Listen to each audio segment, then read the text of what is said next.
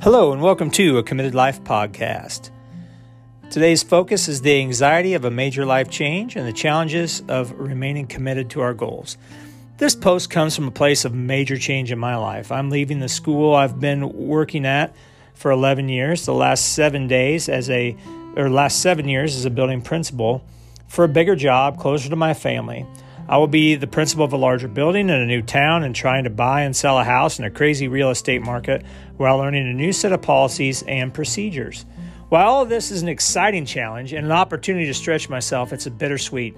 I'm leaving a community that's become home, a school family that I love, and a home I purchased 9 months ago. That's right, 9 months ago, that I thought I was actually going to retire in. So for my opening, you can see that I'm confronted with anxiety, nerves, and a bit of stress and sadness with all the excitement as well. This creates all kinds of emotion and tension to swirl around in my heart, soul, and mind. And this is where the challenges begin. The most difficult challenges aren't buying and selling a house in a crazy market, or even starting a new job in a new community. Don't get me wrong, though. These things are challenging, but the real challenge comes from the old habits we had manifested to be our coping skills when we were confronted with the anxiety, fear, sadness, nerves, and stress we have mentioned earlier. The things on the surface can be attacked and adjusted to a blueprint to follow a playbook, right? We can do that, okay? It's been established that we can do anything by developing a blueprint. We can have a playbook. But these things generally don't have a conditioned response because they're not a regular event for us. But those pesky feelings on the other hand, they have been conditioned, rehearsed, and reinforced over time, and they can easily become a big problem. Again, even if you feel like you've addressed them, okay, they can still become a problem again. I had felt like I had comfortably and successfully defeated and overcome the negative coping skills I'd created for myself, but suddenly, when faced with significant change, all the confidence and strength I had gained from living this committed life was in question. Here's how manipulative these negative coping mechanisms can be. It can put you into a situation where you lock yourself into a self-imposed prison. I would avoid new challenges and opportunities because I had a comfortable routine that I had created to overcome all those negative things before. I built in safeguards to keep me away from the stresses. But we can reach a point where these safeguards are confining, and we have to overcome these demons, but we allow fear to keep us there. They had such a hold on me, and on all of us, our demons do, that they control us with such dominance that even when we've beaten them, even though we've beaten them, we still lack the confidence to truly walk away from them because they're always in our mind. I actually struggled to make a decision on a new job that took me closer to my family and provided me with new opportunities because I was terrified to go back to the situation where I would be tempted by my old demons if I had to establish a new routine and new surroundings. I mean, think about how messed up that is. I'm avoiding something that's better for me because I was in fear of all those old things that I had successfully confronted. Now, you could argue that I hadn't defeated my addiction to food and nicotine or even the propensity to drink some because I was afraid to change, because I feared going back to those addictions or not being positive and committed to spreading motivation and inspiration in the world like I had felt like I was doing. I contend that I had beaten them, but I still feared them. And fear can be a good motivator, but especially when you're getting started, but it can't be the only motivator, especially in this scenario. It amazed me just how much I feared this new opportunity and challenge. For months, I had preached getting comfortable with being uncomfortable. I was able to do this in working out and in putting my thoughts and messages online, but I obviously wasn't at the point where I felt comfortable doing that with all the things in my life. And this was eye-opening for me. And an opportunity for me of personal growth was now underway. It was a journey to continue to live and improve on this idea of a committed life. I had to do some deeper reflections at this point, and it was a healthy reminder that our demons, addictions, and shortcomings are multifaceted, and they affect so many areas of our lives. We're never done.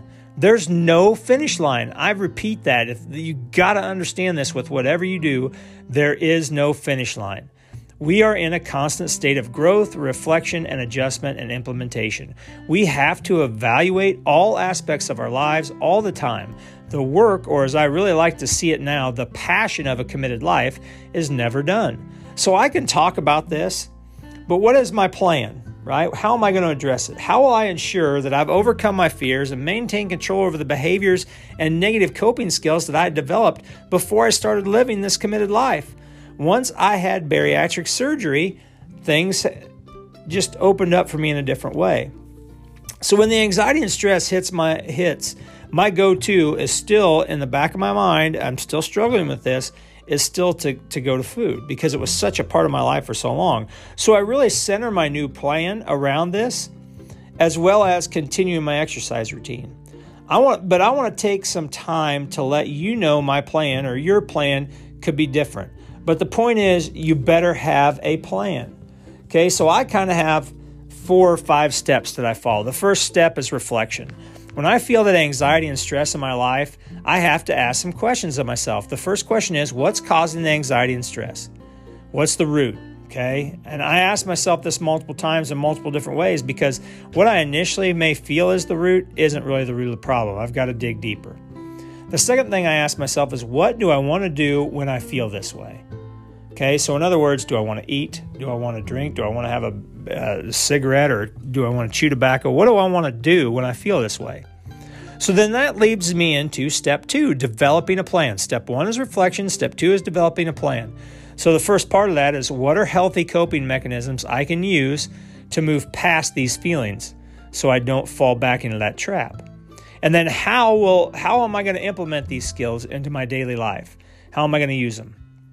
And then finally, the third part of developing a plan is, what are other safeguards or preparations you can make to ensure you don't fall short here? Again, remember, safeguards and planning are important. They're not all negative. We have to have them to keep us safe.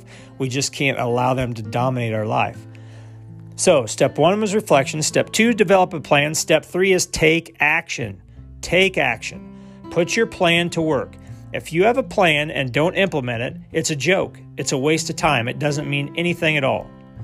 You've got to track your use of the plan to measure your growth and keep you aware of where you are and if you fall short. Because when we take action, we don't know how effective it is unless we're recording what's going on. So you've got to do this. You've got to record it. Okay, so step 1, reflect. Step 2, develop a plan. Step 3, take action. Step 4, take that action and get into a journal. Start journaling. Keep a journal each day.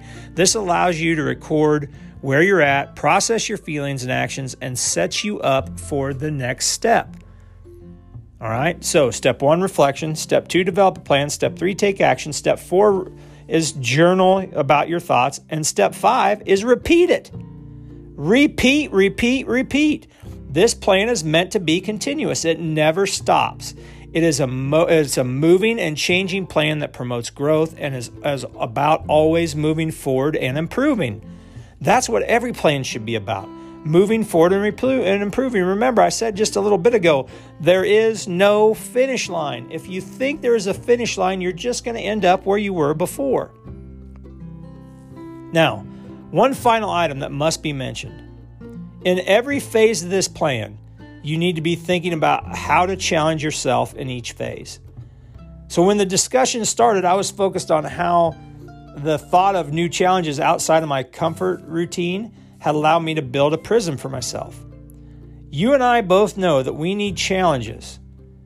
Okay, we can't just rest on one thing.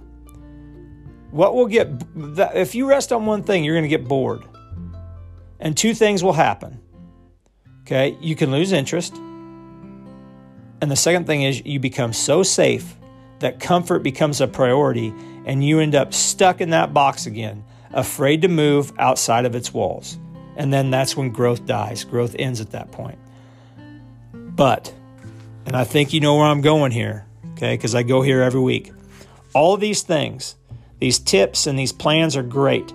But don't forget, the most important thing, the very most important thing of all of this, it doesn't matter if you reflect, if you develop a plan, if you take action, if you journal, if you're repeating the process, none of that matters if you're not truly committed.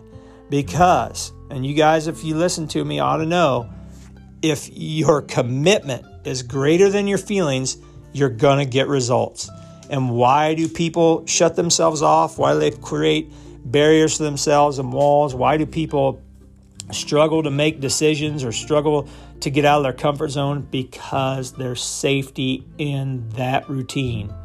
And just because you're able to break that routine one time or 3 times or 10 times and change and create a new habit for yourself doesn't mean you're done. There's never a finish line. You have to constantly make sure you're doing these things. When your commitment is greater than your feelings, you get results. Have a great week, everybody, and make sure that you're enjoying life. Soak it up and soak it in.